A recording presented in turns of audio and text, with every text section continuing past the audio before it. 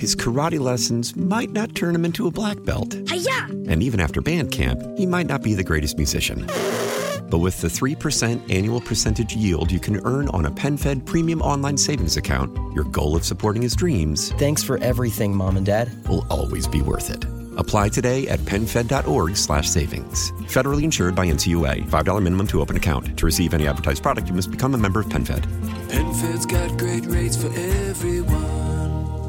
Why? Why? If you have T-Mobile 5G home internet, you might be hearing this Why? a lot. Why? Every time your internet slows down during the busiest hours. Why? Why? Because your network gives priority to cell phone users. Why? Good question. Why not switch to Cox Internet with 2 times faster download speeds than T-Mobile 5G home internet during peak hours? Okay. Stop the whys and visit cox.com/5G home for details. T-Mobile prioritizes certain T-Mobile phone users over home internet users during times of congestion.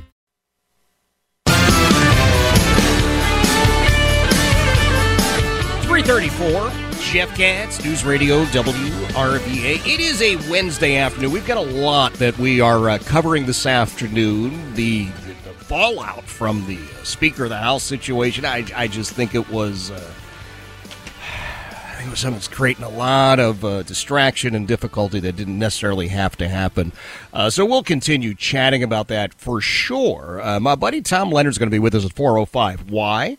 Because Governor Glenn Youngkin, once again, is traveling to Tom Leonard's Farmers Market in Short Pump to talk about taxes, talk about you, me, everybody getting to keep a couple of extra bucks in our pocket, how it's affecting local businesses like Tom and his beautiful store, Tom Leonard's Farmers Market, and how it's affecting consumers, customers like me. You know, I shop there. Heidi and I are there, seems like all the time, just because we love what they do. And how are we going to see the prices impacted? So we'll talk about that at 4:05. Sheriff Mike Chapman, the longtime sheriff up in Loudoun County, was recently selected as the 2023 National Sheriff of the Year by the National Sheriff's Association, which is a huge honor, a major distinction. And I'm happy to say that the sheriff is joining us. Sheriff, thank you for being here. Hey, great to be with you. I'm number one. I'm thrilled to be able to say congratulations. That is quite an honor, sir. Well, I appreciate that. Yeah, I was kind of surprised by the award myself. It was such a great honor to receive, so very, very happy about that. Tell me a little bit about what it is that you and your guys are facing in Loudoun. You know, you're just a little bit up the road from us, but you're the biggest sheriff's office in the Commonwealth, and I would imagine you're seeing a lot of criminal activity come out of the district. Well, you know, surprisingly, we're actually doing pretty good. We've got the lowest crime rate of anybody in the area, and in fact, Bloomberg last year had us as the safest county in the nation. Wow. Followed by Douglas, Colorado. I've never been there, so I don't know where that's at. But we're doing something right. I see the numbers going up. Certainly, when you look at D.C. and the numbers there, and you look at kind of everybody around us, we're still holding pretty steady, and we're looking pretty good. And I think a lot of that has to do with our structure, quite frankly. I mean, the difference is if you look at all the surrounding areas, they pretty much have police chiefs, and the thing that's different about us, being an elected sheriff, is that we report directly to the citizens that we serve. And I think our government structure and the fact that I'm accountable directly to our citizens has a big impact on our community engagement and the trust that people have in our agency. So I think it all is very helpful.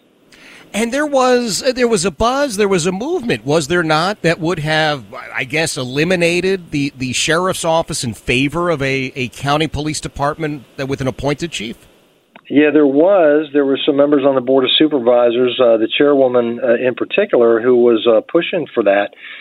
We were able to fight that back, and I think that really had a lot to do with probably the award I received from the National Sheriff's Association, because of the fact that we were protecting the constitutional office of the sheriff, and the fact that we answer directly to the people that we serve.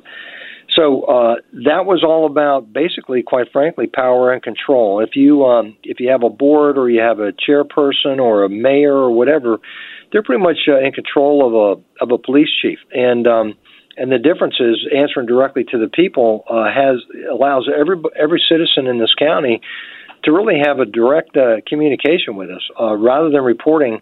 And that way, I report to them. I don't report to anybody that might have a particular agenda that they want to push, a political agenda. We answer directly, and I'm accountable to the people that I serve. So I think that really has a lot to do with the trust that people have in us, because they feel comfortable with us. They know us. We work well with the citizens that we serve. We have many events where there's Child Safety Day, whether it's our quarterly meetings that we do with the public. We just held a fentanyl forum with 10 experts from across the board, from people that are in the medical field to mental health professionals to law enforcement professionals, the Drug Enforcement Administration, you name it. We had a mom there that lost her son to a fentanyl overdose. So everything that we do is very community-oriented, and I think that's why we're as strong as we are. You know, one of the things that comes up, you mentioned the Board of Supervisors. It does seem sometimes there's, for want of a better term, there's sort of this leftward tilt for your Board of Supes, which doesn't necessarily play well with the idea of enforcing the law, keeping the community safe. But you've been able to navigate that.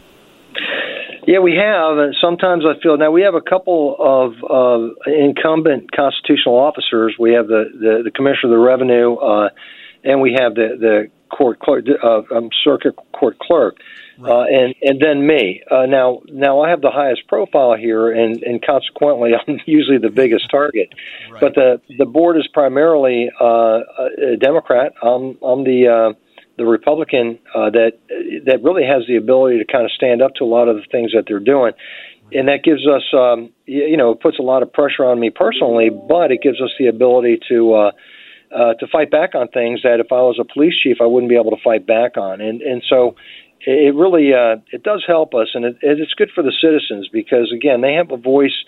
I can take a stand for them, and I don't have to basically roll over and do what I'm ordered to do. Like, it's unfortunate. I see so many very talented police chiefs out there, highly educated, very experienced, but unfortunately they're being driven by political agendas of the people that they answer to, and they're not even able to use the skill set that they have. So for me, it's good to be able to do that. This is my 46th year in law enforcement, so I've been doing this from state, local, international level with the Drug Enforcement Administration, private sector, across the board in so many capacities that it's nice that I'm able to actually apply some of my skill sets here and help keep our citizens safe. I'm thrilled that you mentioned the DEA because I wanted to talk a little bit about that. The big threat at the moment is obviously this fentanyl that has worked its way into just about every community. We chat pretty regularly with the ASAC here at the Richmond District Office for the DEA, and you would hope that we weren't a big player in that, but sadly that's one of those areas where we're representing ourselves much higher than we should. Right. It's a difficult issue. Again, there's a political component to it, but give us a perspective from somebody who was a special agent with the DEA, served as the ASAC out in San Francisco. I mean, you went right up the ranks, man. You've seen it all. I did, and actually I started my career with DEA in 1985, and it was immediately when I got out of the academy assigned to Miami. And if you recall, that was back in the crazy cocaine days where, I mean, it was dangerous. But, what was different then than it is now is that the people that were getting killed were pretty much the people that were involved in trafficking. They were trying to get market share, trying to get money. They're trying to do everything they can to make themselves wealthy. Now it's the people that are dying from this are actually the users in great numbers. I mean, you had obviously people that were dying from overdoses back then, and that was the mission was to go after the traffickers to stop the spread of the drugs. But now you have fentanyl, which is so easy to make, to fabricate, to make into pills that look like they're pharmaceutically made, to get them over the border, to do all these things that make it so hard for us to control. It's coming over the border. The border, as you know, is pretty wide open, and the drugs are coming over like a sieve. And when you had, like last year, 110,000 people that overdosed, with over 70% of them overdosing and dying from fentanyl, and then the year before you had 108,000. So the numbers, as much as the effort is to try to stop this, the numbers continue to go up. So it's a sad state of affairs. And when you look at the just the number of people. You figure over 100,000 people, that's more than double the amount of soldiers that died in the Vietnam War over a 10-year period. We're losing that many people to overdoses in a single year. And now you've got 2 years back-to-back that are really 3, because the year before that was like 90,000. So this is really a tragic set of circumstances that we really have to work hard to fight, and from every angle, working on the border, enforcement, through informants, you name it, everything that we can put into it, we should, because so many people are dying from this. It really is a sad set of circumstances. It is a sad set of circumstances. You're right. And, we used to have this image, most of us, of the, quote, junkie, right? Some guy with long hair, and he's in an alley with the needle, and you're thinking, no, this is your neighbor, your coworker who had a back injury, had a tooth removed, and all of a sudden finds herself dependent on this stuff, and then, we're dealing with the cartels. Well, I'll tell you what, one of the ladies that we had a mom on the panel who lost her son about a year and a half ago. He was away at college, and he had double pneumonia, and his friend said, "Oh, I can help you with that. I'll give you a Percocet." And Percocet was not a real Percocet. I don't even know if his roommate that gave it to him knew that, because these look so real, but it was laced with fentanyl, and he passed away as a result of that. So you're right. A lot of the stuff is accidental. A lot of it's not. But these, it's just a matter of really clamping down on this, and it's all coming from really two places in Mexico. It's coming from the Jalisco cartel and from the Sinaloa cartels. So you got two locations down there that are really the producers and the traffickers of this. And, of course, the chemicals coming in from China to Mexico to make this. And so it's not like we don't know where it's coming from. We really have to work with our Mexican counterparts and the border and our agents and education and let people know exactly what's going on behind us to try to get a handle on this, because it really is, it's awful. What we're seeing is absolutely awful out there. It is absolutely awful. And I have to think that the people of Loudoun can look to you and say, wow, you're fighting the fight. You just picked up, I know my old buddy Bob Mosier now, the lieutenant colonel in your office. That's a pretty big get to go from public safety secretary for the Commonwealth and saying, yeah, I'm gonna be on the team in Loudoun. That's pretty good. Well, I'll tell you what, I'm so proud of the team that we have. I mean, from top to bottom, we have an all-star cast. And, our citizen ratings here usually average between, 85 and 95% for citizen satisfaction. And internally, we actually had a rating because the ICP studied the police department issue and found out that we had an internal satisfaction rating of 89%. And I'd put those numbers up against really any law enforcement agency across the country and most private sector businesses, to have that much job satisfaction. But it's because we take a lot of pride in what we do. We have very, very good people.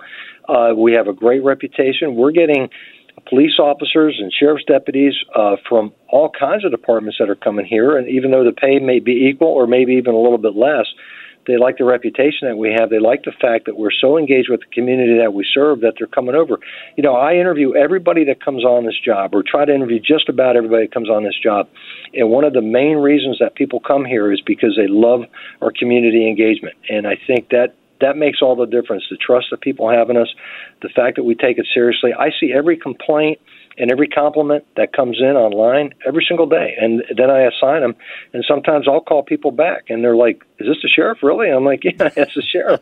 "Yeah, I wanted to answer your question. You had a question about this or that, and this is why we do what we do." So there is no barrier. There is no middlemen here. There's not a whole bunch of bureaucrats between us and the people that we serve.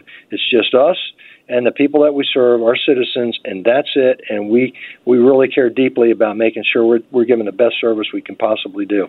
Well, I love it. Listen, I appreciate you making a couple of moments to chat with us and letting me offer my congratulations to you for that huge award, 2023 Sheriff of the Year.